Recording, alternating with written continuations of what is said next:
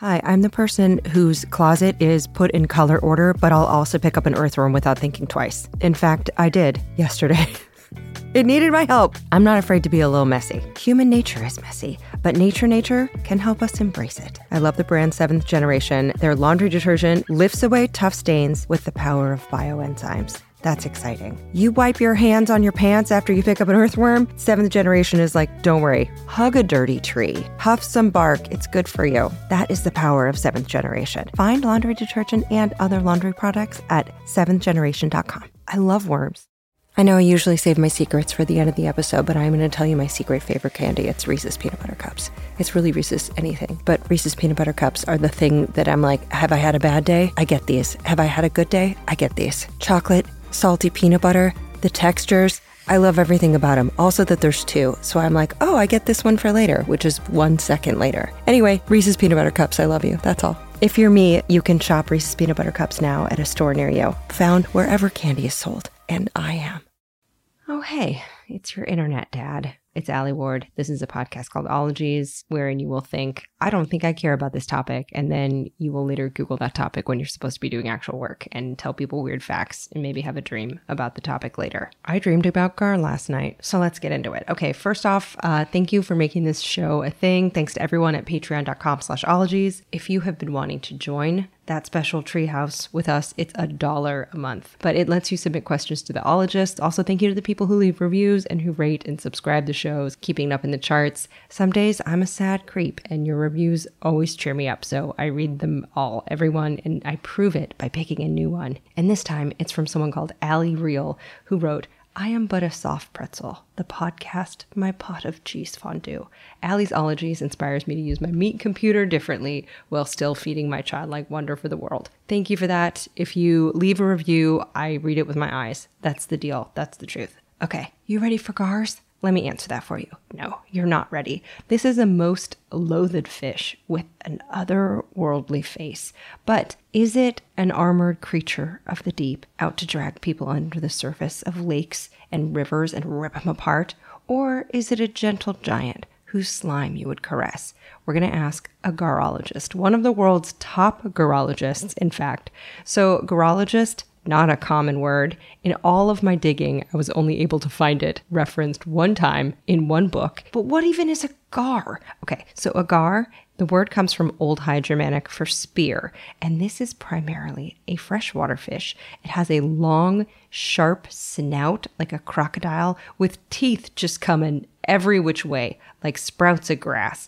And the gar, in garlic, by the way, also comes from spear because the cloves can be sharp. Can you eat gar with garlic? We're going to find out. Now, this garologist is truly an expert and a very impassioned one and has amassed tens of thousands of social media followers for being a gar champion, for engaging in birds versus fish battles, and he is an assistant professor at Nicholls State University. He got his bachelor's from Ohio Northern University and a master's and a PhD from University of Michigan, Ann Arbor, studying aquatic ecology. And he's also one of the most truly beloved scientists I know. Everyone who knows this episode has been in the works has nothing but glowing things to say about him. He's also, though, a ruthless pun maker, one of the finest in the game. And so to celebrate gar puns, and there are many, you're going to just hear a soft, subtle chime to alert you. So you can blink, you can nod and say, yes, yes. Perhaps do a tiny, imperceptible butt dance on the bus. Now, this episode has been in the making for months and months, but it got preempted by 2 hurricanes and various other scheduling hellscapes, and we finally connected. And then something was not happening right with the recording portal I usually use, but we made it work. So climb into hip waders and let's get deep to discover the wonderful world of gar, including a backstory that predates the T-Rex, the barges sent out to destroy them, the slime, the scales, the poisons, river monsters, pets, boops, the hundreds upon hundreds of teeth, and one illustration that changed the course of history with an absolute joy of a human specimen, garologist Dr. Solomon David.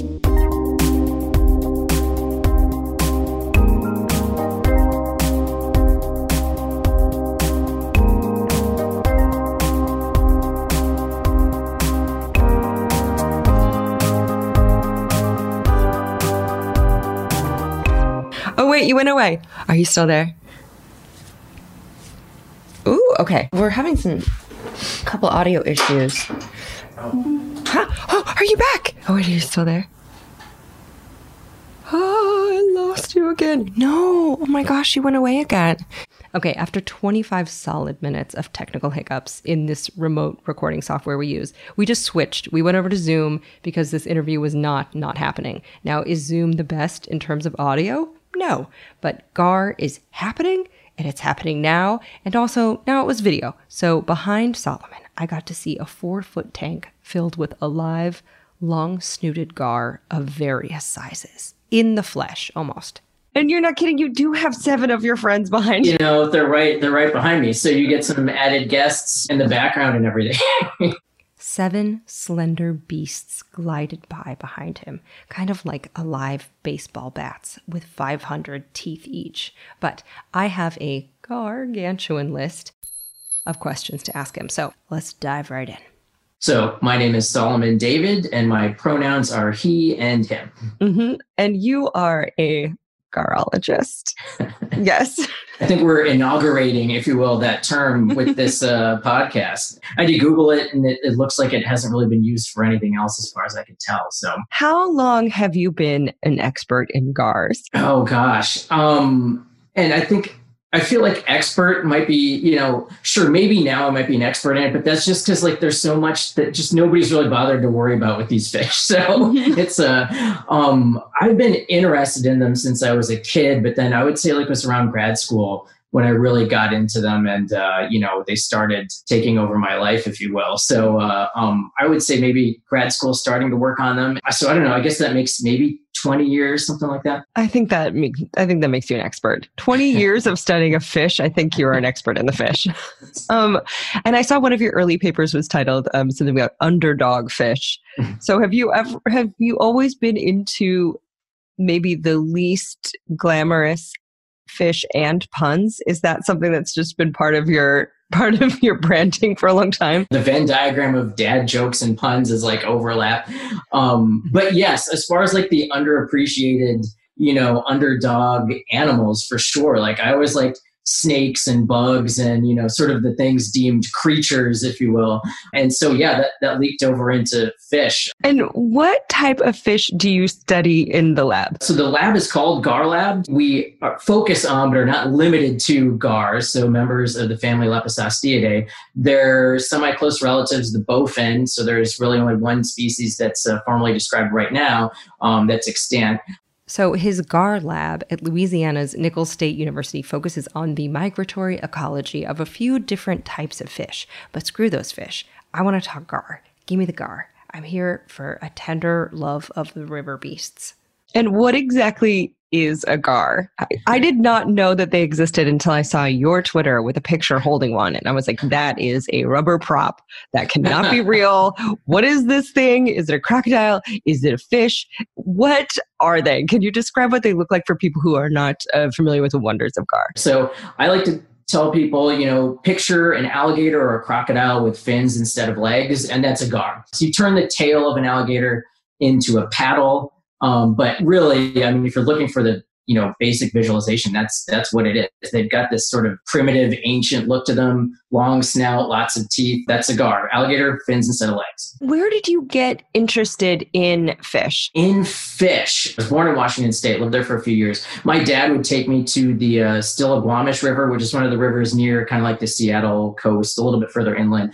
And I remember chucking rocks into the water. So that was my first memory of connection with the water. So I was kind of born in this town where the sign for the town had fish on it. But one of the questions I feel that has been valuable to me is sort of telling the story of how I got interested in them, which I feel could, be useful to others too. The magazine, the nature magazine Ranger Rick, is what got me interested in GAR. So when I was a kid, I flipped through the magazine. I saw this article about this animal that had fins instead of legs, looked like a fish with fins instead of legs. It was alligator gar. So I saw that as a kid, and it kind of got emblazoned on the back of my mind. That guy's alligator gar, baby. Can you describe that moment? Like, were you a subscriber to Ranger Rick, or did you pick it up in a dentist's office? Like, what was that moment like seeing this alligator gar? Oh my gosh. So I had just moved to Ohio from North Dakota, and the neighborhood kids there saw that I was interested in creatures, like all the creepy crawlers, the bugs, snakes, that sort of thing. So they gave me a bunch of back issues of Ranger Rick. So I never had a subscription back then. There were these old issues. And so I was flipping through them then, and I turned to the page, and actually what caught my interest first was this illustration of these two little soft shell turtles, because I was a turtle person then. I like turtles. And so I saw that, and like I zoomed out to see, like, wait, what is this? And I thought it was really cool. I'm like, what is a gar? And it was actually called Mississippi King, and it was about a pond in Louisiana. So it's kind of interesting. Right now, I like live near a pond in Louisiana, where there's gars in there and stuff. And so it was almost like a foreshadowing sort of thing. And so I was really excited then. My advisor in undergrad, he was into gars. So by then I'd kind of forgotten about them. But he's like, I was taking ichthyology, and he's like, gars are this really, cool fish. I think they're cool. I'm like, wait a minute, I know what those are. And so that kind of started me back into them. And then from there on, expanded to maybe took some turns following the sinuosity of a river, maybe up to where I'm at right now. But that's, I would say, where the fish interest started. Is it weird for you to have 7 gar right behind you all the time when you work on them? Or what happens in your brain and your heart when you look at a gar? Is it just heart eye emojis? Yeah, I would say so. I'd say it's weird if I didn't have gar near me like all the time. Like if I'm in my office, there's gars there. Those are mainly preserved specimens. The ones at home are the live specimens here. And so I'd say they're never too far off from where I'm at. I guess I just have a real fascination with these organisms. And so anytime I look at them, I'm like really just excited about them, even if it's fish that I've seen, for a long time. We've got fish that I've had for like 10 years already. Oh, what are they eating behind you? Like, what do you toss in there? They eat shrimp. What are those, shrimp? So I give them frozen shrimp. It helps sort of quell the aggression that they might have in the wild. Every now and then I would give them maybe some feeder fish that I load with extra vitamins and minerals and that sort of thing. But really, it's just frozen fish. So you try to calm them down because there's different species in there. So you have to make sure everybody gets along. They've got different growth rates. Some are more aggressive than others. It's like dealing with a bunch of children, only these are, nicely contained in an aquatic box. So. What is your field season like? What is your yearly rhythm? Do you spend like summers in the field and then you're dealing with a lot of data? What's it like for you? The rhythm down here is usually synced up with the river, with the Mississippi River and some of the rivers that are connected with it. So we have like this sort of floodplain inundation season when the water goes up and then as it starts to come down. And so we kind of monitor populations at various points during that time. We kind of go with the flow, almost literally. It's when the river's up, we're out there. When the river's low, we're out there. But we use different techniques depending on what the water levels are. What kind of garb do you wear when you're working? And that depends too. Like if we're mucking around like in the water, then it might be waders or, muck boots or something like that. And something that you can try to wash because it's going to get covered in gar slime. I mean, there's fish slime and then there's gar fish slime, and they are almost like two different categories altogether. One of them does not come out. No! Okay, tell me everything, because I didn't even know that they had slime. I thought that they had thick scales. Okay, anatomy of a gar. Dish. What's happening? Sure. So they've got this elongate body, which is considered to be more of the sort of ancient fishes, or considered the quote unquote primitive fishes. Those earlier diverging fishes tend to have more elongate bodies. And so gars kind of fall in with that. They're covered with these diamond shaped armored scales. They're called ganoid scales. They're actually made up of a compound that's similar to enamel in our teeth. So they're super tough. Native Americans in some places would make arrowheads out of the scales. Some folks still make jewelry out of them. Early settlers would use they'd cover the blades on their plows with them. So in essence, the scales are really tough. DOD has done studies to look at them as sort of a bio-inspired, armor and everything. The garmor is there. Okay, did I spend an hour on Etsy looking up brooches made of gar scales? Maybe. So imagine a flower, but made of like glossy, cream-colored, jagged teeth, each one acting as a petal. Am I kind of considering purchasing one? Perhaps. Also, just imagine wearing it and people saying, "Ooh, what an intriguing statement piece. What is that?" And then you just say, "Oh, it's interlocking body armor from a fish that's been around longer than dinosaurs and has a face like a saw. It'll cut you if you touch it."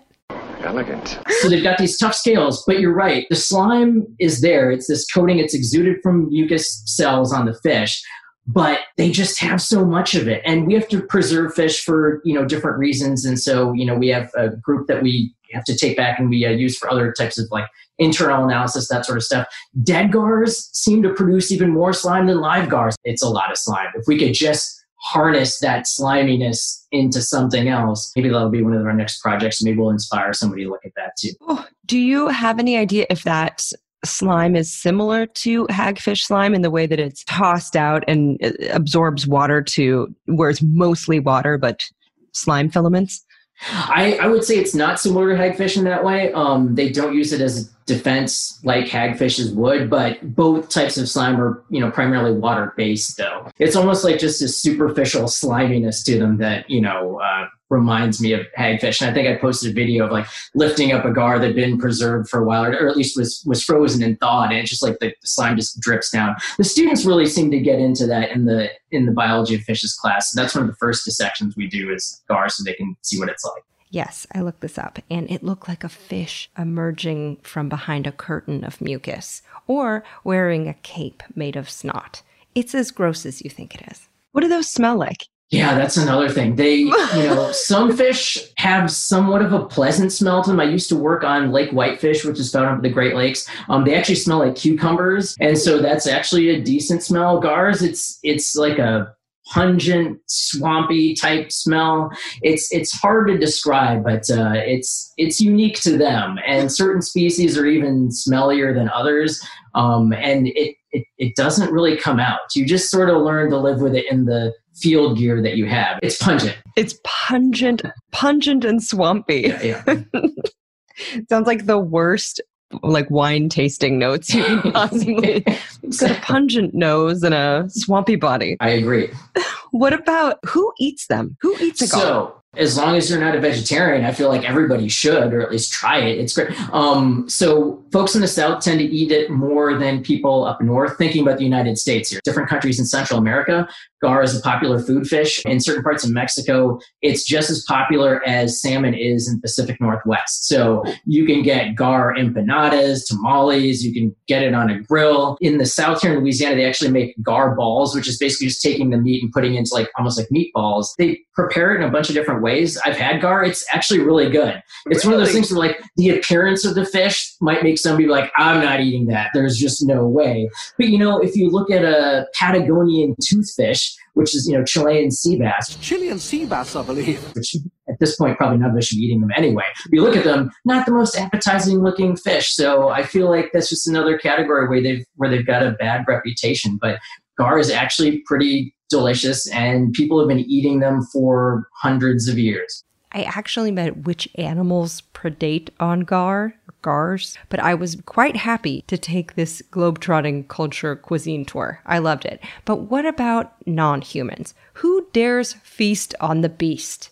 What about animals? I mean, we have at least nets and hooks, but if I were an animal in the wild, would I just be like, that thing's got tooth scales all over it and a bucket of slime? I'm out. It's out of my league. Is that how they've persisted so long unchanged? Yeah, I mean, the armor definitely helps. They live in these areas that maybe not a lot of other more conventionally, let's say, respiring fish can survive because they actually breathe air. Wait, what? Fish breathe air? But I digress. We'll come back to that. But alligators will eat gars. They'll just swallow them whole. Cormorants, there's a lot of pictures online of cormorants and other similar type birds or shaped birds eating gars. I kind of ask for that because I get into that whole birds versus fish argument all the time. And so people send me pictures of birds eating gars. But gars will, turn the table. They will eat birds. I have not seen that in real life, but I've heard from reputable sources that they do that. Oh my goodness, he ate a bird? It's predator prey. There's a balance to it. And you mentioned they breathe air, NBD. It's a fish that breathes air and has been around since the Jurassic, or when did gars come on the scene? Sure. So the family Lepisastiidae, it diverged or branched off around 157 million years ago. So that's late Jurassic period. So they're older than Tyrannosaurus Rex, and they've been around longer than they have too. So a lot of our favorite dinosaurs from the Cretaceous period, like they're even older than that. So they've been around for a while. Gars used to be a much more diverse group than they are now. Right now we have 7 extant species. They're all found within North America, Central America, and Cuba. There used to be many more species, and they were found in North America, South America, Africa, India, Europe, basically worldwide. They had a Pangeic distribution. And yeah, things like air breathing helped them survive for this long. They kind of found a body plan that works, and they've stuck with it for millions of years. What is that body plan? Do they have swim bladders? You mentioned that in your biology of fish classes, it's one of the first things you dissect. Do you slip in the gar early because they're the coolest and you want people to fall in love with fish also? Yeah, for sure. Like, I mean, given that class is biology of fishes, but like with all the, 30,000 some, described fish species, I like them to focus on, the handful that I really like, but, I introduce them to the others too. I'm like, there's these 7 species, and then there's like, 30,000 other ones too. Plus, we always have them on hand because of our research. So, we've got them in the freezer. But if you look at them internally, as far as that body plan, they've got that elongate body, they've got the long jaws with lots of teeth, which helps them, capture prey effectively. That gas bladder looks like a lung on the inside. It runs like the length of the dorsal side of the fish. So when you dissect them, it looks like a lung. It's highly vascularized. It's like a big balloon. And yeah, they have to go up and they've got to gulp for air relatively frequently in order to function. They basically are an air-breathing fish. So they're not just using the air that they're gulping for buoyancy, they're actually using it for respiration? That's correct, yeah. Because they live in a lot of these slower moving water areas, the bayous, sort of backwaters of rivers and streams. Not that some gars don't live in rivers and streams or fast moving water, but they live in these areas where the water is moving slower and also where the water might be warmer. Warmer water tends to hold less oxygen. And so they've got to find somewhere else to get their oxygen from. Otherwise, they can't stay there. So they just go to the surface, they take a gulp, and they can kind of go about their business. Their business being looking like a Tim Burton sketch covered in slime and scale. Now, about this air gulping, why does warmer water have less oxygen? Okay, so in short, warmer water holds less dissolved oxygen because warm water means the molecules are raging at a faster moving mosh pit. All that bumping around means that the oxygen gas can get tossed out of the mix. Now, if you swear you can hear the temperature of boiling water, you are not wrong or delusional. So a paper with the delightfully long title, Why Can You Hear a Difference Between Pouring Hot and Cold Water? An Investigation of Temperature Dependence in Psychoacoustics. This came out in 2018 and it studied this effect. And essentially scientists think our brains are just very hip to the lower pitched sounds of more viscous water being poured and the higher pitched boiling water, which has more bubbles and it breaks apart more than cold water when it splashes. And do they have gills as well? They do. So they can breathe through their gills. They're considered to be facultative air breathers, which basically means they can do both. They don't really have to breathe air unless certain conditions are met. So they basically are air breathing almost all the time. If they have the right mix of cool water and low activity, then they can just use their gills. And they tend to be freshwater or brackish, right? Yes, they're mainly found in freshwater. They have to reproduce in freshwater. We've seen cases where there are eggs in brackish water, but they can venture out into full salt water. So there's alligator gars, spotted gars, long-nosed gars have been found off the Gulf Coast in full saltwater. The Audubon Aquarium in New Orleans, they've got an alligator gar. I think it's a couple of them in full saltwater. So you can see them swimming with sharks and sea turtles and tarpon. It's actually really cool. I just go there and I just stare at that tank for, the duration whenever I'm there. Do they know who you are? Are they like, that's a famous gar scientist? I don't know. I think they know that they're famous, and I'm just the fanboy up there trying to take a bunch of pictures. And my wife will usually just wander the other exhibits and kind of leave me there and everything. So, yeah, definitely one of my favorites. Does your wife share your enthusiasm for fish? I think by proxy, and also I think she does have a genuine interest in them. We met when we were both working at Shedd Aquarium. So, that's a place with a lot of fish by default. A lot of fish. So we both worked there, and I was a researcher there, and she was working in fundraising. And so that's how we met. So really the fish kind of started things off for us. And we'd meet, we'd go through the exhibits, and I'd just show her my favorite fish. So it was like the gars, the bowfin, the lungfish. I completely ignored the penguins, of course, and any of the other organisms there. Wow, fuck you, penguins. So I think that enthusiasm kind of carried over. And the last toast in our wedding was to the garfish. She held up this little figurine and said, if it wasn't for this fish, we wouldn't have met each other or anything like that. And so she tolerates it, but also supports it. And I think, deep down, she appreciates those fish too. Oh, how can you not? I mean, the garfish brought you together. I mean, that is amazing. For our wedding, instead of escort cards, we had little gar figurines that were called escort guards.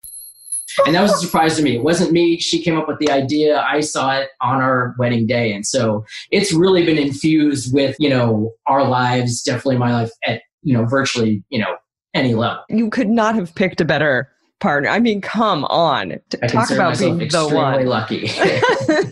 What about gar in movies? Have they found their way into popular culture at all? Sure.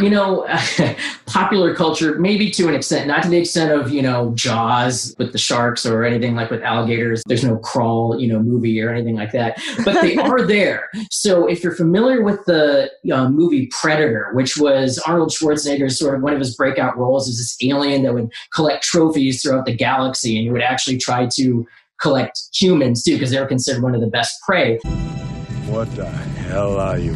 They had necklaces with these skulls of their sort of trophies. And it just so happens that one of the skulls is a gar skull that they had. And somebody pointed that out to me along the way. So I thought, gars are seriously cool animals because these aliens are coming from all over the galaxy to hunt for these. So that's an example I use in class and in some presentations. There was another movie called, if you know who Weird Al Yankovic is, he does a lot of spoofs and everything like that. His old 80s movie UHF had a lot of satire making fun of a bunch of different shows. One of the shows is Wheel of Fish, and one of the fish on the wheels was a gar, and so somebody sent me that picture.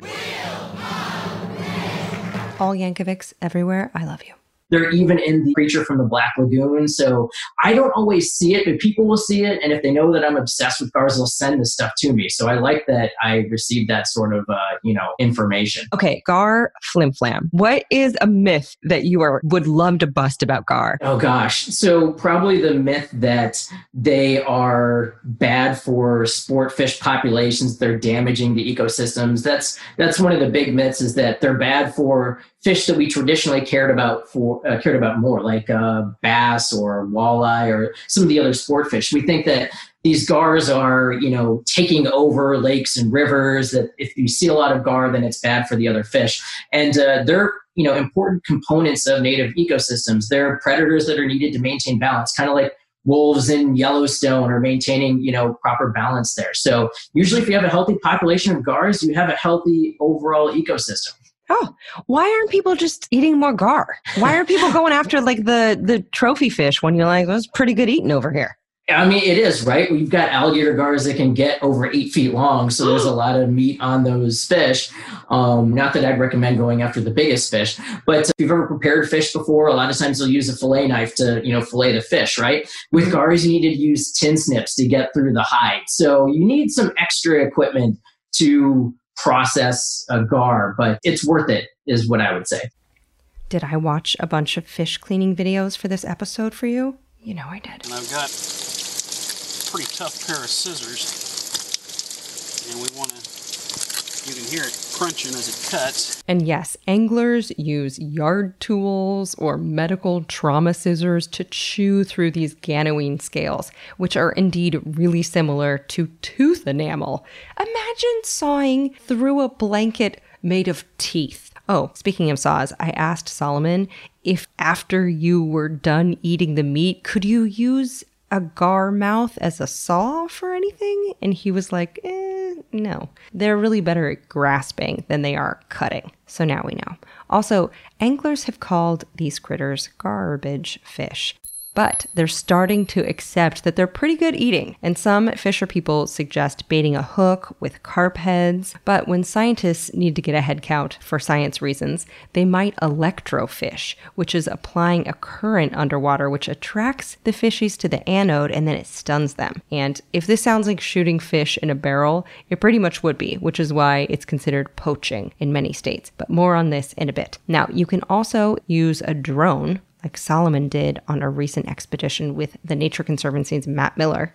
And so we use drones to actually take the line away from the boat and we bait it with chunks of carp. And so you've got this chopped carp on a fishing line that's flown by a drone 400 feet away. So you're basically looking at a flying fish head go through the air, and then you tug on it and it'll drop the line and you kind of set your lines around the boat that way. So we were able to land a fair number of fish and it was all catch and release that way and stuff.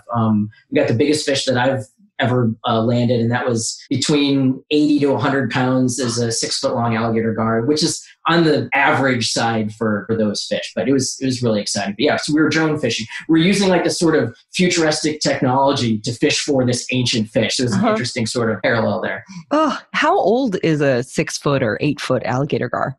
It's hard to say. Alligator gars grow fast early in life and they tend to slow down, but they can live for over 100 years. So a 7-foot alligator gar could be 40 to 50 years old. It could be 100 years old. We're finding out that the way that we age them, we're refining those techniques. And so we're finding out that all gars are actually much older than we originally thought they were. Back when I was in grad school, we thought that some species only lived about 10 years old. We've now learned that they can live for probably over 30 years. So that's, a significant increase in what we're learning. And how are you actually dating them? Are there rings in their scales or something? What's going on? Yeah, so for some fish, you can use the scales. For others, you can use some of the fin rays, and they have what we call annuli, like rings on a tree. But with a lot of fish, gars included, we get the best estimates from something called an otolith, or an ear stone, which is in the head.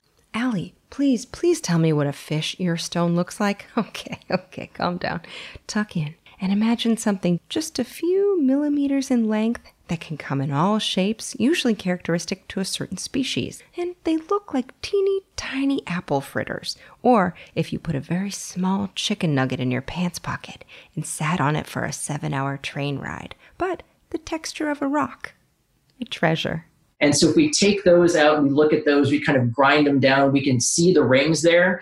And if you count those rings, you can get a good estimate of how old those fish are. And nowadays you need really high-tech methods in order to get the best estimate that we can. But now what we're finding out is that fish that we thought were maybe 10 years old might be 30 years old. Fish that we thought were 60 might be, who knows, 70, 80. Fish can live for over 100 years as far as gars are going. What badasses. Seriously. Okay, I have so many questions from patrons. Can I lightning round? Sounds good. Are you ready? Okay, but before we do, we toss some dollars at a good cause in the name of the ologist, and Dr. Solomon David pointed our money cannon toward Ranger Rick magazine, which is a part of the National Wildlife Federation. So hello to all the rangers out there, including Hannah Shart, the editor of Ranger Rick. The donation was made possible by sponsors of the show, which I will quickly tell you about and give you some discounts. This show is sponsored by BetterHelp. Listen, we're all carrying around just a backpack of stressors and sadnesses. When we keep them all zipped up and the load gets heavier, it can start to affect us negatively. You start to feel misunderstood, sad, resentful. A safe place to unpack that is, you guessed it, therapy. Therapists can help you dump out your bag and work through the heavy garbage that's weighing you down, in my case at least. I've used BetterHelp. They have definitely helped me understand that pushing my feelings down does not actually make them go away. It makes them feel worse. So if you've been thinking about starting therapy, give BetterHelp a try. It's entirely online. It's designed to be convenient and flexible. It's suited to your schedule. You fill out a brief questionnaire to get matched with a licensed therapist. It's so much faster and easier than trying to hunt down a therapist from just online listings and cold calling. That's one thing I love about BetterHelp. And if for any reason you're not vibing with your therapist, you can switch anytime, no additional charge, no drama. So unburden yourself and trauma dump onto someone who's trained for this. So get it off your chest with BetterHelp. Visit betterhelp.com/ologies today to get 10% off your first month. That's BetterHelp, HELP.com/ologies. Oh, KiwiCo. We love you. Kids love you. Parents love you. Uncle Allie's love you. Here's the deal. So whether you're staying at home or you're heading out on some summer explorations, KiwiCo is inviting kids, also kids at heart, that's you, to enjoy their first ever summer adventure series. So kids from 2 years old to teens can receive 6 hands-on science and art project kits over 6 weeks. They have something for everyone. They have different topics for each age, whether your kid wants to explore space or learn about dinosaurs. And I've heard from my parental friends that summer can be a little challenging to keep the kiddos busy. KiwiCo's like, we did the legwork for you. And the Summer Adventure Series is this personalized experience with super fun activities like a bottle rocket kit where kids can build an actual bottle rocket. And you can either receive all of your summer adventure crates at once or weekly for 6 weeks. I think it's so amazing that they have different crates for different ages, everything from the great outdoors that has like giant bubbles or a window garden to a trebuchet kit for ages 9 to 14, an entrepreneur where you can do textured clay projects. If you have kids, if you know kids, keep them occupied and learning and having fun this summer with KiwiCo. And you can get 20% off your summer adventure series at kiwico.com/ologiessummer. That's 20% off your summer adventure at kiwico.com/ologiessummer. Oh, have fun. Oh, it's heating up. It's time to say bye now to your jackets and your sweaters and your tights and get reacquainted with shorts and tees, breezy things. Can I point you to the direction of Quince? What I love about Quince, you can build a lineup of timeless pieces. They keep you looking effortlessly chic year after year without spending a fortune. They have premium European linen dresses, blouses, and shorts. They start at $30. They have washable silk tops. And I love that all Quince items are priced 50 to 80% less than similar brands because they partner directly with top factories. They cut out the cost of the middleman and then they pass the savings on to you. So whether you need a sundress you can wear to a picnic or you need some good t-shirts or tanks that feel nice on your skin and are well made, head over to Quince. I love them so much I put them on my body. That's what clothes are for. Get warm weather ready with Quince. Go to quince.com/ologies for free shipping on your order and 365-day returns. That's QUINCE.com/ologies to get free shipping and 365-day returns. QUINCE.com/ologies. Oh, hi, it's me, the lady that checks a bunch of scholarly articles before she believes anything, Allie Ward. And I feel like we are similar in that we have a fair amount of skepticism and we like to dive deep and find out what the actual facts are. This is why when it comes to any kind of supplements, I enjoy Ritual, which is a female-founded B Corp, meaning that they're holding themselves accountable to not just the company, but also to the health of people in our planet. And their clinically backed Essential for Women 18 Plus multivitamin has these high-quality, traceable key ingredients in bioavailable forms that are clean. Only about 1% of supplement brands are USP verified, and Ritual is one of them. So I like being able to trust what I'm putting in my body.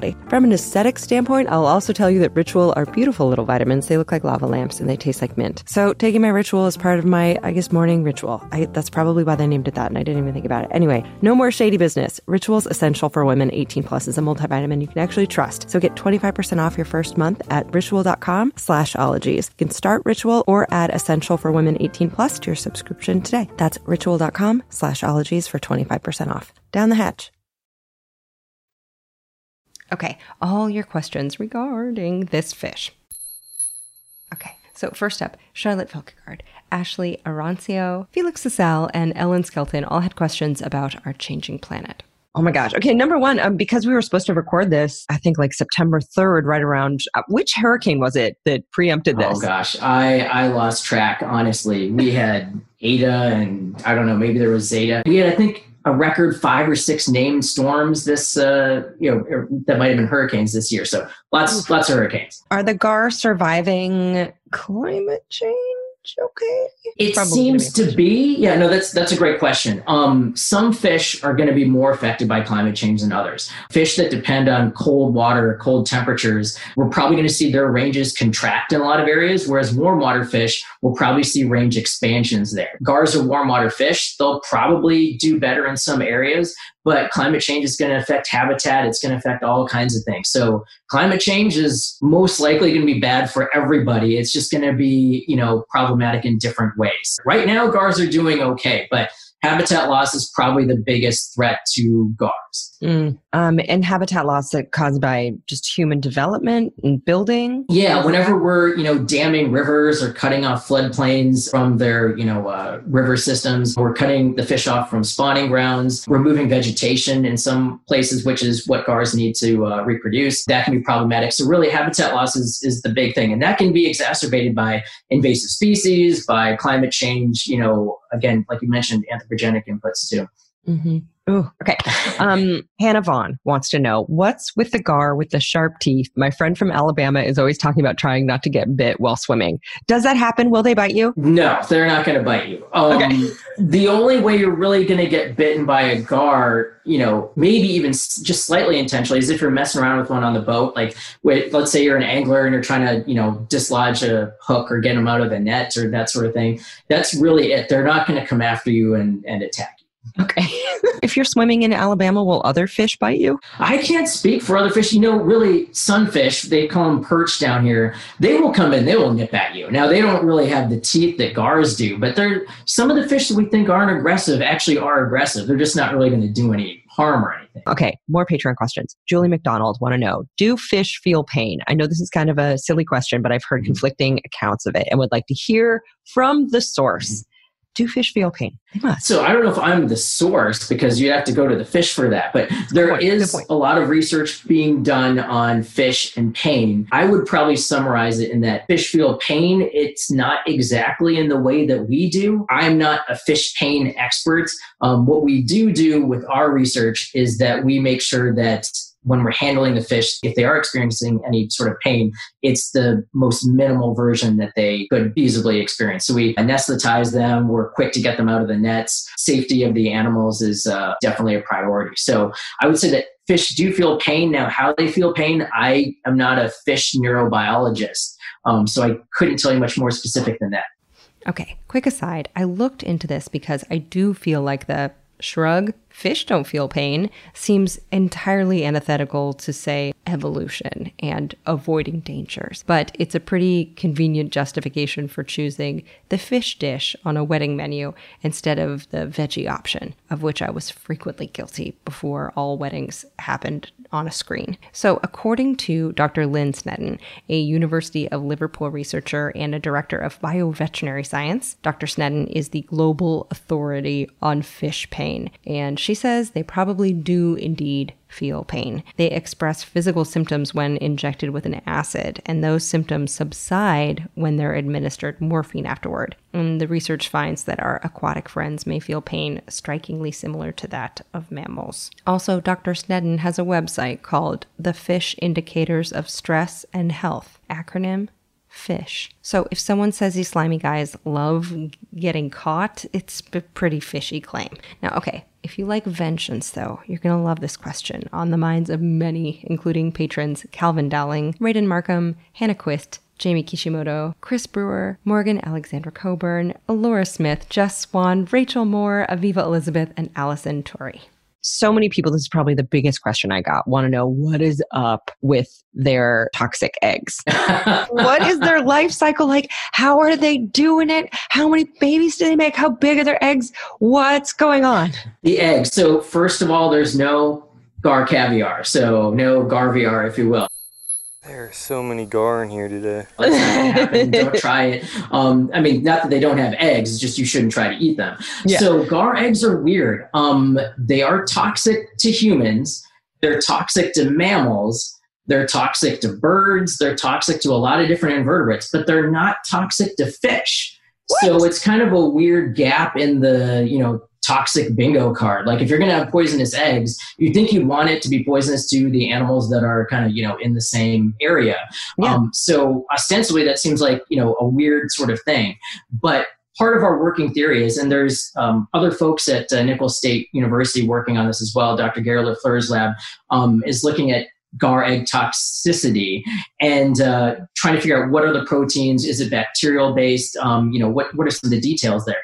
But from an evolutionary perspective, we're thinking that, gars live in this water that is going to be low oxygen. It's relatively warm. It's relatively shallow, especially where they're laying their eggs. So you're probably not going to have a whole lot of other predatory or egg predator fish out there. But what you do have is crustaceans. Down here in Louisiana, we got crawfish around. I say crawfish because I'm speaking for Louisiana, but it's crayfish to everybody else.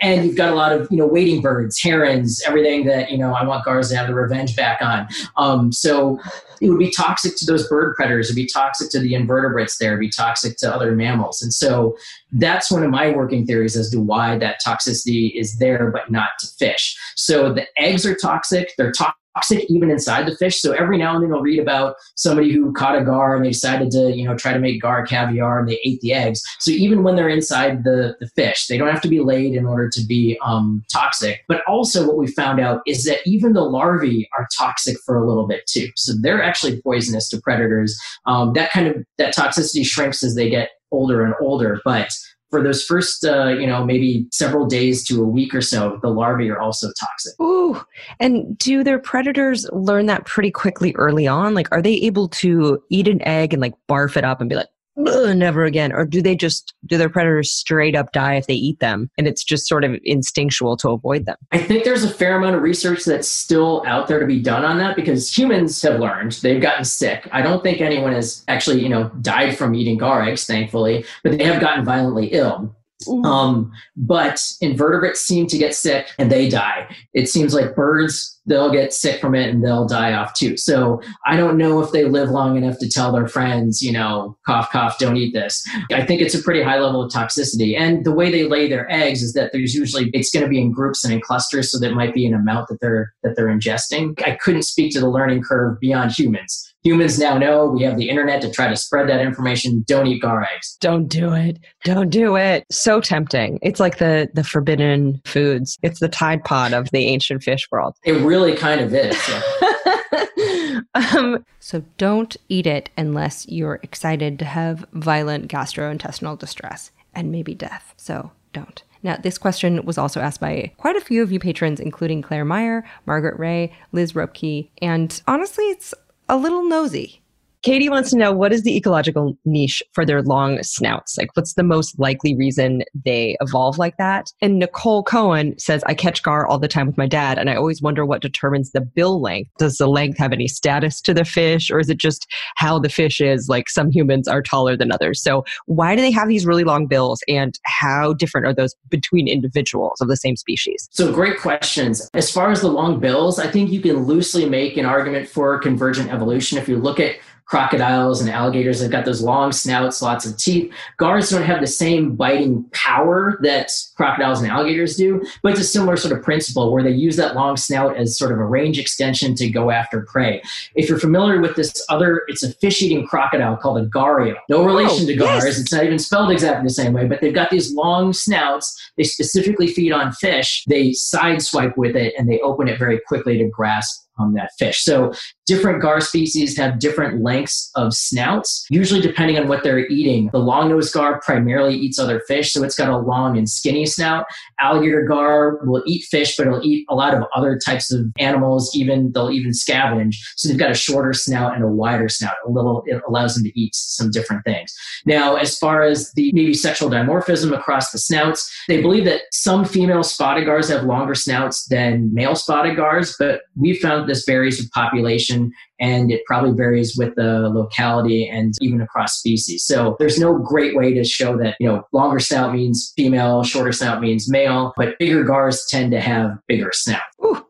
And Alonda Cole wants to know, do gar have electromagnetic sensory organs? And if so, what are the primary functions of it? You mentioned electrofishing, and I was like, what? What is electrofishing? Do they have any magnets in their face? Sure. So electrofishing is, to be simple, it's not what gars do. So they don't have electroreceptors. They do have taste buds on their snout though. So I have watched them, they'll poke around with their snout and look around for food, almost like a little long snouted dog looking for food. We get to see that in the aquarium, and you can see that in the wild too. You'll see their tails stick straight up out of the water, and they're like headstanding. They can sniff out food, but they aren't electrosensitive in that like a paddlefish would be or like a sturgeon would be. Wait, sturgeons are electrosensing? It's true. I looked it up. And this is similar to how sharks go about locating prey. And electrosensing tends to be more prevalent in aquatic species, including dolphins, since the dissolved metals in water conduct electricity better than air. But it's also seen, for some reason, in terrestrials, like echidnas and bees and platypuses. And platypuses, it was recently found, fluoresce an alien greenish glow under ultraviolet light, which was a discovery recently made when Dr. Paula Spaeth-Annick and some other researchers at Chicago's Field Museum held a small, quiet rave and invited a drawer full of preserved monotremes. So yes, these egg-laying mammals are the animal equivalent of psychedelic posters you'd buy at a bong shop. But back to electricity in your fish face.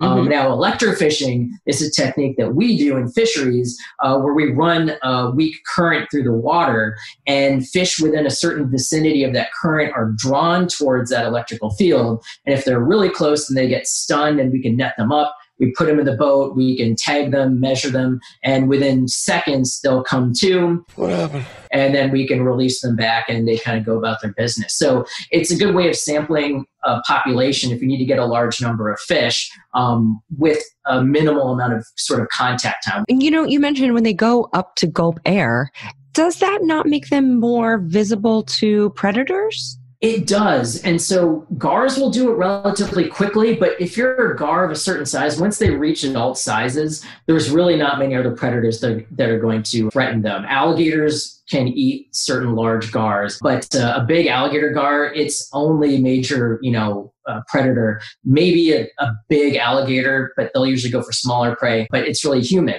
Now, gars also exhibit what we call synchronized respiration. So if one gar goes up for air, oftentimes another gar will go for air, another gar will go for air.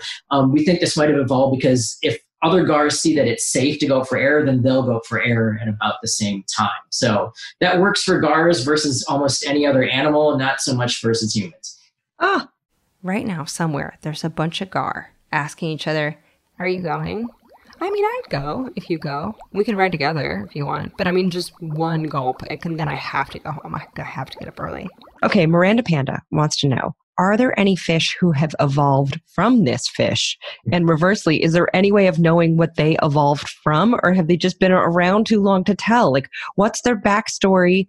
And who's evolved from them? Yeah, I would say gars have been doing their own thing the way sort of phylogenetically the tree of life is sort of branched off. They kind of went off on their branch and they branched off from the rest of the ray-finned fishes group, again, about 157 million years ago. And they've been kind of doing their thing and haven't changed it since then. So I wouldn't say there's other fish that have sort of evolved from gars. Now, evolution is sort of an ongoing process. So even within populations, we see that they're changing with things like climate, with different sort of mutations that might pop up. So over time, you might get a gar species that's present today that splits into two different species.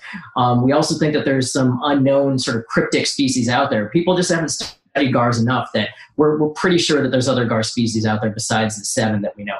What 7 are those? I'm going to run down a who's who of society gar, at least the discovered species.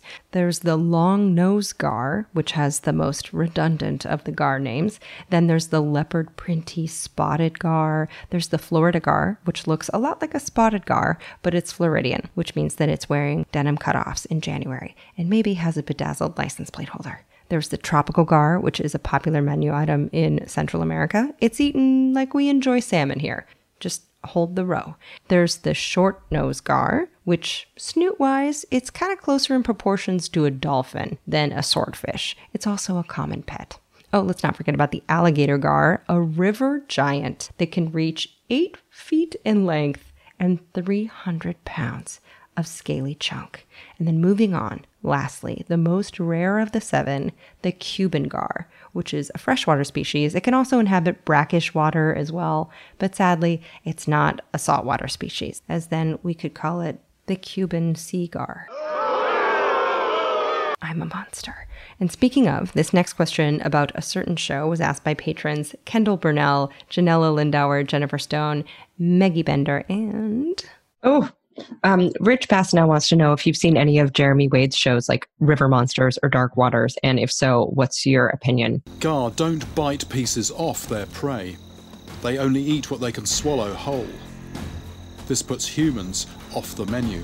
The great question. I think Jeremy Wade has done a great job for science communication of these sort of river monster type fish. I think he's done a great job of getting away maybe from them being called monsters. The show is called River Monsters. You might think these are these threatening organisms. They're really bad. They present these sort of sensationalized accounts of this sort of crime that's been committed. Somebody was bitten by something and, it turns out usually that it wasn't the fish. In the case of GARS, it ends up that was the case. Although I did spend a lot of time yelling at the TV when that first River Monsters episode came on. All my roommates had left by that time. They're like, we can't sit with you and listen to you. And that wasn't the right name for that fish and that wasn't the right thing. But I think overall, bringing it to sort of public view has been net beneficial for that. So I think overall he's done a great job with it. I just like watching people catch big fish anyway. I believe I've seen enough to clear the GAR's name. You've got that, yeah? It's time to return this specimen to the wild and reflect on other possible suspects. Do people ever wrestle GAR? They might wrestle them and you get them to the boat, but not like they're wrestling alligators or anything like that. Alligator GARs are actually pretty chill once you get them up onto the boat. Like they realize I'm huge and there's really not much you can do to me. So, especially if you're doing catch and release or whatever and that sort of thing. But like they'll usually kind of sit there.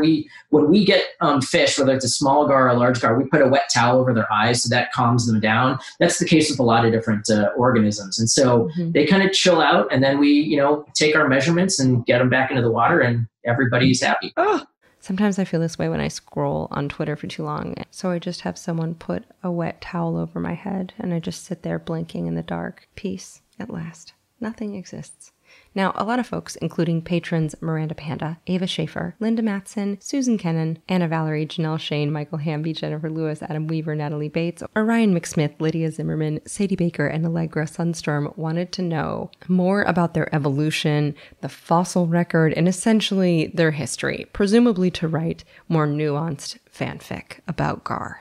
So many people want to know more about their long backstory. Like Margaret Ray says, how did they survive the KT asteroid impact that took out the dinos? Daniel Donaldson wants to know, since it appeared that they stopped evolving around the late Jurassic, what is it about their niche that made them say, okay, we're good.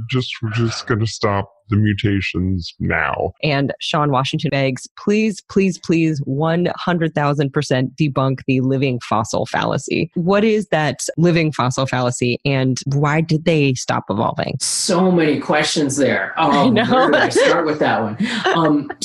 First of all, they didn't stop evolving. They are very slowly evolving compared to other organisms. So every organism that's alive today is considered to be technically a modern organism. We're living in modern times. It's alive today. It's had this span of time to evolve. GARs just tend to evolve at slower rates. Basically, all animals are still evolving. So populations are changing. Natural selection is taking place on individuals. So I would put out there that evolution is an ongoing process. It hasn't stopped for GARs. It's just that they're already slow at doing it. So we might see more changes, but it's probably at a time scale that we, won't be able to observe very effectively, at least moving forward. Now, getting to the living fossil question, this is something that I have my students answer as their first exam question. So if any future students are listening to this, now they get a freebie out of this. But it's, why was Darwin's idea of a living fossil technically incorrect, but the idea is there? So he said living fossils were kind of like organisms that are alive today that look the same as they were, way back when or in the fossil record. What we like to use to sort of adjust that is they look like that, at least as far as external appearance, but they've been evolving over this entire period of time. So from a science communication perspective, I like the term living fossil. You just have to use the right caveats with it when you're explaining it to somebody. It's almost like saying primitive fish. People tend to know, or coelacanth is a primitive fish. A GAR is a primitive fish. It's not necessarily the exact terminology that's correct, but if I were to say they're non-teleost actinopterygians, you lose people by the second syllable of that sort of string. So I like living fossil. I think you can use it if you use it in the right way. A coelacanth, side note, is an ancient nubby-lobed fish, and everyone thought they were extinct for 65 million years until 1938, when a South African fisher person called up a museum and was like, hey, in case you want to look at my trash fish bycatch, come down to the pier. There's a weird one in here. And biologist Marjorie Courtenay Latimer hopped into a taxi to the pier and was like, hot dog, what in the boy howdy is this? And then made a sketch of it, which looks kind of like a police sketch of a coelacanth, I'm not going to lie to you, and confirmed that this thing in this guy's net was the not extinct lobed fish that was the predecessor essentially to terrestrial tetrapods. This was a big deal, like the natural science equivalent of someone on a telenovela who is long dead showing up on a doorstep and everyone being like, bum bum bum, they're alive, you fleshy finned bitch, I love you. Willa Rowan, first-time question asker who loves a coelacanth. No, they are not a close relative of gars. Sorry. But also, coelacanths are said to have just a speck of brain matter amid a big ol' lump of fat, which also feels like me many days. Speaking of, Stephanie Berhertes and Jess Swan both wanted to know what their brains are like. Jess wanted to know, how do they compare intelligence-wise to other sea creatures? How do you even measure or quantify that? Yeah, I would say that they're smarter than we might give them credit for. I mean, I think fish overall are smarter than what we, the pop culture has given them credit for. Like, I think Science Friday dispelled the rumor of like, you have the memory span of a goldfish or, goldfish can remember quite a bit and they can live for a long time too. Gars also, they can recognize individual people. We've seen that with pet fish and that sort of thing. So they're pretty smart. Now, I've never seen a head-to-head gar versus octopus, brain teaser, contest or anything like that. I think there's plenty of sea organisms out there that are smarter than gars. But I think, they're still pretty smart. I think most animals will surprise you with how intelligent they are. Mm-hmm. And if people are falling in love with gar also, patron Terry Goss wants to know, I've seen gar in aquaria all my life. Is this a suitable habitat? It seems too small, but they're pond lake fish, no? Also points, Terry, for saying aquaria and not aquariums. I know you can say both, but aquaria just is like, oh, that is the plural, isn't it? So pet gar, you obviously are a gar expert, so you're making it work and they're living the life. But if someone wanted to have a pet gar, is that a hard thing to do? Yeah, I would say there's certain things that make them easy to keep because they breathe air. So they're, very, robust fish. They're very durable fish and they can easily be trained to eat non-live food like frozen shrimp, but they get big. That's the biggest thing. In most cases, that's the only thing. So as these fish get big, I've got lab space for them. We've got ponds they can go into. We've got other homes. Having raised gars for 20 years, I can tell you we start them off in a small tank, we move them to a bigger tank, move them to a little bit bigger tank. But yeah, for the average aquarium hobbyist or fish keeper, not exactly ideal unless you have plans for a pond or some sort of larger housing for them. Mm-hmm. Larger aquaria, if you will. Aquaria, yes. Claire Meyer has kind of a technical question here. Wants to know, what happens if you boop a gar snoot? That's a good question. You can do it, but I would not advise it. They move at lightning speed with their jaws. It's usually side to side. So I wouldn't recommend it. They might open their mouth. They might keep it closed. You just never know. I would keep your face clear of a gar snoot unless there's a pane of glass in between. The Earl of Gramilcan had the same question. So now they both know. But Earl of Gramilcan also asks, Wikipedia says they have green bones. What is this? Is that true? So, they have green bones? Yes and no on it being true. That's a common name issue. So there's a fish called a garfish, mainly around the Indo-Pacific and throughout the Pacific Ocean and other places too. It's the larger group called needlefishes or balaniformes. Mm-hmm. They have green bones. So not gars like Lepisostiidae. So these gars don't have green bones. But if you go to Australia where they call them garfish, it's a type of needlefish, they have green bones. So yes, a case of mistaken identity. That other garfish is the gar pike or the sea needle, and their bones are in fact green because of a bile substance called biliverdin, which is also what turns some bruises a remarkable shade of avocado.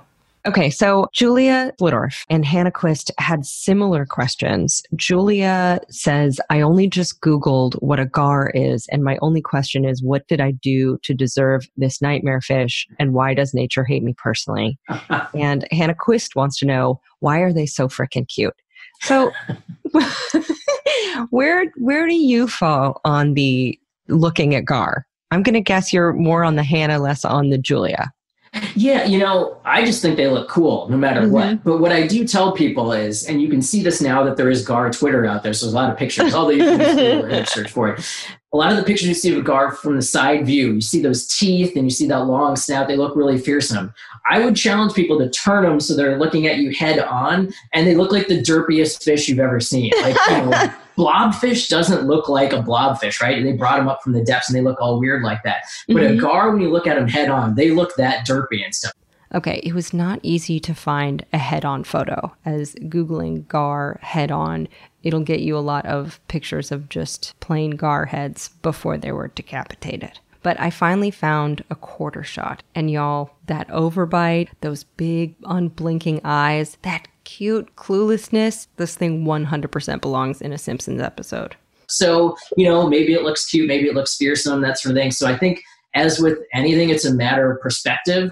They're valuable predators to native ecosystems. They're useful even now in biomedical research we're finding. And so they've got a lot of use for us, but also use in nature. So, fearsome or, cute, I think they're valuable and cool fish. But I challenge them to do the lateral look and the head-on look, and you'll see both sides. Allegra Sundstrom wants to know, is the plural gar or gars embarrassing?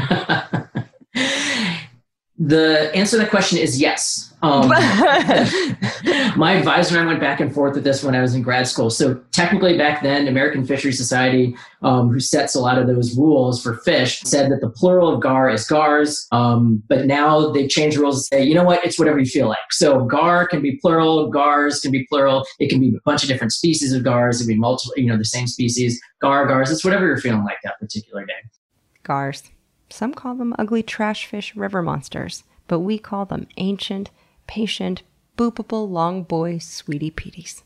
Tamtran wants to know, can gars crawl on land? Short answer is no. They can't crawl on land, but they can survive on land probably for, at least a couple of hours. There's stories, myself including when I was in grad school, a gar jumps out of a tank, it can survive for a long time out of the water. If they're kept wet, they can survive for an even longer period of time. They're pretty durable, so they can survive on land, but they're not going anywhere. I like to think of someone in a prehistoric landscape telling a gar, "You're perfect, never change." And the gar was like, okay. Skylar L. Prim wants to know, do they shed their scales? They do not. Some fish, it's easy for the scales to kind of come off and they very quickly regrow them. Gars, it's this interlocking sort of chainmail. So they don't tend to shed them, but if they are damaged, they will grow back. Gars will regenerate their fins. They'll regenerate like the bases of their fins. They're really just, I wouldn't say quite indestructible, but they're pretty cool on what they can do and what they can survive. They can be very tough. Ooh. Vespa Clerks heard a rumor that gar are bulletproof. Is that even remotely true? Maybe. The thought is that small caliber weapons do deflect off of them. So maybe at the right angle. That's one of my advisors had told me back in the day. They used to be used as sort of a form of body armor. And so I don't know if that was straight up bulletproof, but while they're on the fish, I have heard anecdotal stories about them being resistant to small caliber weapons. So maybe not bulletproof, but again, like I said, the engineers are looking at those scales and that sort of those biological properties as sort of a bio-inspired armor. So, there's something there. Shout out to all the biomimicry experts out there, including listener Krista Avampado of New York. Special hugs to her right now as she tells cancer what's what. Sam Kilgore has a great question. Have you ever kissed one on the snoot? I'm trying to think. Maybe not on the snoot. Maybe, maybe just on the cheek. So that's probably as close as I'd come. So it's pretty close. It's snoot adjacent. Yeah. Okay, so maybe he has not kissed one on the snoot, but as someone who loves nothing more than reuniting with lost treasures, I had to ask, did he ever find that Ranger Rick article? And he said he spent a long time looking for this obscure backdated magazine that changed his life. I mean, there was this image he saw cut a watery path to his life's work, to his bride, to his reign as the king of fish puns, and he searched in vain. Ravenously go through them. I searched online. My parents searched for them. My friends searched for them. And it wasn't until I tweeted at Ranger Rick one day and said, look, Ranger Rick got me into gars back in the day. And the next morning when I woke up, they said, is this the issue and everything like that. So they sent me that picture and I was like, oh my gosh. They sent me a copy of the article and I got, in touch with them. And yeah, this year I was able to write sort of my own, garticle, if you will, in Ranger Rick. So it was kind of a cool full circle story with that. Oh, what was it like when you saw that picture again after not having seen it for so long? Was it just as you remembered it? Yeah, I mean, the turtles were there. Like it was in my head. It was actually trying to eat this wood duck. So it was like the original birds versus fish for me too. So, I mean, it was like I had it in my head, but I had not seen it for 20 some years. And it turned out it was from a 1983 issue too. So I'm not that old for 1983 to be when I was a kid, but that shows how old those issues were. And I looked it up on Wikipedia.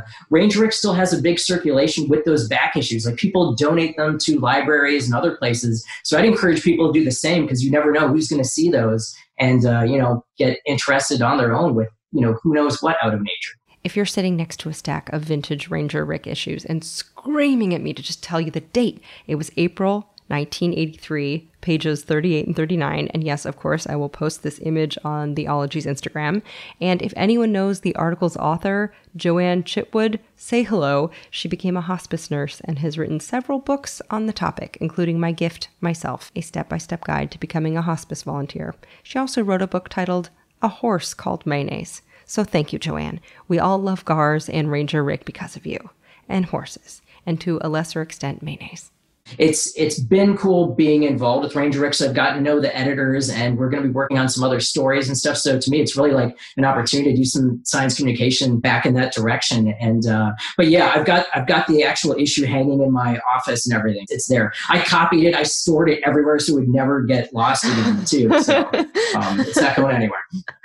You're going to have to send me a picture of that so that I can I will put it up on the Instagram. It's interesting how those memories can really like ignite something where you just have such an affinity or such an obsession with that kind of creature at that moment. It's so I love when that happens.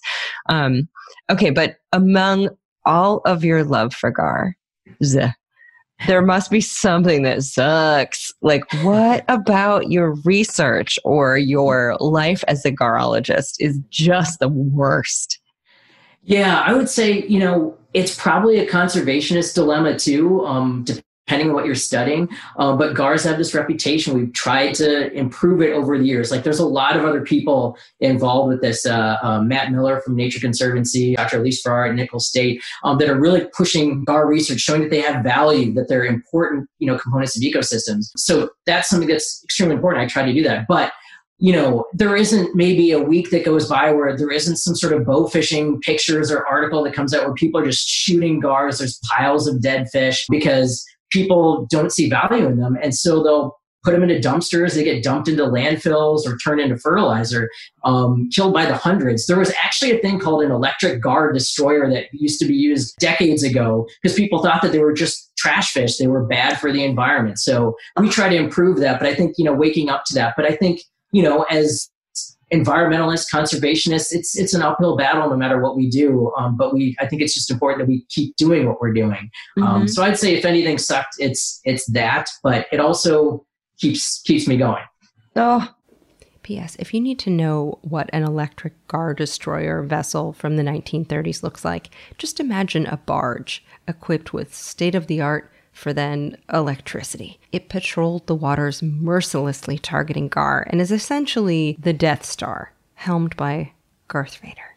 That does not deserve a twinkle. Don't let me have it. That you want to keep fighting for GAR, for them to be appreciated? Yes, for sure. So, showing that they're valuable members of the ecosystem, they have value to humans as far as ecosystem services. And like I said, there's new research where we're learning more about the human genome through GAR species now because of their genome organization. So it's not just what they're doing out in the bayous for us, it's what they can do at a genomic level too. Is there something genomically similar like to humans in a way that's surprising? There is. So a good friend and colleague of mine, Dr. Ingo Brosh, he sequenced the spotted GAR genome. And what they found is that the GAR genome is organized more closely to the human and, other tetrapod genome than it is to teleost fish, which are considered our more modern fish. So there's a little fish called the zebrafish, which is sort of our aquatic lab rat, used in all kinds of genetic and genomics research. But it's got some differences that make it hard to compare back to the human genome. Even though it's like a lab rat, we use it to compare to other organisms, right? Because the GAR can serve as a go-between. We can compare the human to the GAR genome and the GAR genome to the zebrafish genome, and it helps us understand more about the human to zebrafish comparison. And therefore, it's sort of like this extra translator, sort of a Rosetta Stone or a bridge. So genomically, we can now learn more about the evolution and development of human disease by, with some help from the GAR. So using this sort of primitive fish is actually helping us literally too. I don't think it'll ever replace zebrafish, but I mean, they're way cooler than zebrafish. Now the zebrafish people are going to at me. But I think it works hand in hand. So I think it works alongside zebrafish, along fruit flies, alongside a lot of other organisms. But now we've got this once hated organism that actually has some additional utility, which is great. They have intrinsic value on their own, but it helps that, we can see some additional value. Oh, and between their boopable snoots and their derpy head-on look and their like amazing ability to survive, there's obviously a lot to love about a GAR. But what is it that you just love the most? Oh my gosh. I feel like I've got to do sort of a cop out. It's like, it's the big picture. I think just the look of them, I think alligators and crocodiles are cool, but they're this fish that has these long jaws. It's a swimming dinosaur. It's just this sort of relic of ancient times that is still alive today. So that sort of primitive look overall, I just think they're awesome. And so that's what makes me want to just share about them to everybody else. What are your plans in terms of science communication for GARs? Do you want to write like 10 books about GARs, pitch a feature about GARs? What is your ultimate dream? Oh my gosh, books would be great. I think, the Ranger Rick article to me was the publication I'm most proud of. Like that's going up on my wall too. But to me, that's probably gonna have a wider reach than anything I put in a scientific paper and everything. But also we came down to Nichols State here in Thibodaux, Louisiana, and I started GAR Lab. And so I think it's training future scientists and using the platform on social media and also as a professional to, spread the word of GAR, if you will. And so show that, they're valuable for all these reasons and they're really cool animals. I think they show that diversity is important. So you need even the creatures that look like this, that might look a little bit fearsome, maybe a little too slimy, maybe they got poisonous eggs, but they're important parts of biodiversity. And we need biodiversity in order to function as an ecosystem, as a planet. If you had one tip to give someone who is getting into science communication, what do you think that would be? Because you're so good at it. I've learned from others. And so I would say learn from others that have come before you, but don't try to replicate or be what anyone else is. There's already, one of my favorite episodes of yours was the Bill Nye episode. There's already a David Attenborough. There's already a Bill Nye out there. Don't try to be them. Stick with what you're doing, but work on the techniques to share that and to show how that has a value. And you can add your own diversity to that. I would be, remiss if I didn't say, I didn't see people like me in nature programs or in the fields that I'm in. But now I feel like this is an opportunity to do that moving forward. This is such good advice. I hold you in such high regard. And I really Same to you, Allie. I so appreciate you doing this, and I'm so glad we didn't have a hurricane today. I know. Me too. I was still looking out the window. It's still there behind me. So ask smart people fishy questions because, you know what? There have been bulletproof, toothy, snoot-nosed ancient babies gliding under the water for longer than the dinosaurs. Just when you think the drugs have worn off, you realize that life on Earth is just a kaleidoscope of weird. So to get more GAR and some really great SciComm in your life, you can follow on Twitter at Solomon R. David and on Instagram, solomon.r.david. And his website is solomondavid.net. And there are links to all of those in the show notes, as well as to Ranger Rick and the sponsors of the show. You can put Ologies merch on your actual body or walls, or friend's body at ologiesmerch.com. Thank you, Shannon Feltus and Bonnie Dutch of the podcast You Are That for managing merch. Thank you, Aaron Talbert, for adminning the Ologies Podcast Facebook group. Thank you, Emily White, and all of the Ologies Podcast transcribers for making sure that transcripts are available for deaf and hard of hearing folks. Those are available for free to anyone that wants them on our website, and there's a link in the show notes. Caleb Patton bleeps episodes so that they are kid and your grandpa safe, and those are at the same link. Thank you, Noelle Dilworth, who schedules the Ologists, and thank you to co-quarantiner Jarrett Sleeper for assisted editing, and of course, to all-around great guy, Stephen Ray Find Morris, lead editor who puts all the pieces together each week. Nick Thorburn wrote the theme music. He is in a band called Islands. You can follow me at Allie Ward with one L. Say hello. Ologies is at Ologies at Twitter and Instagram. I forgot to say that earlier. If you listen to the end, you get a secret. And this week, I feel that I should tell you that Jarrett sometimes pretends to be Jack White, riffing garage rock to just ordinary situations. And about 6 months ago, I asked him if I had a spider bite on my ass. And this week, he got an iPad with GarageBand. And like 15 minutes later, he had created this opus, which will forever haunt and delight us all. Enjoy.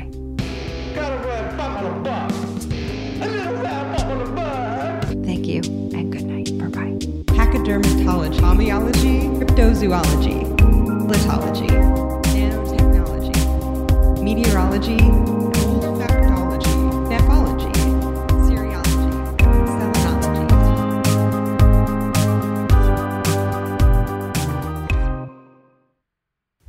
To the chime. It's that time of the year. Your vacation is coming up.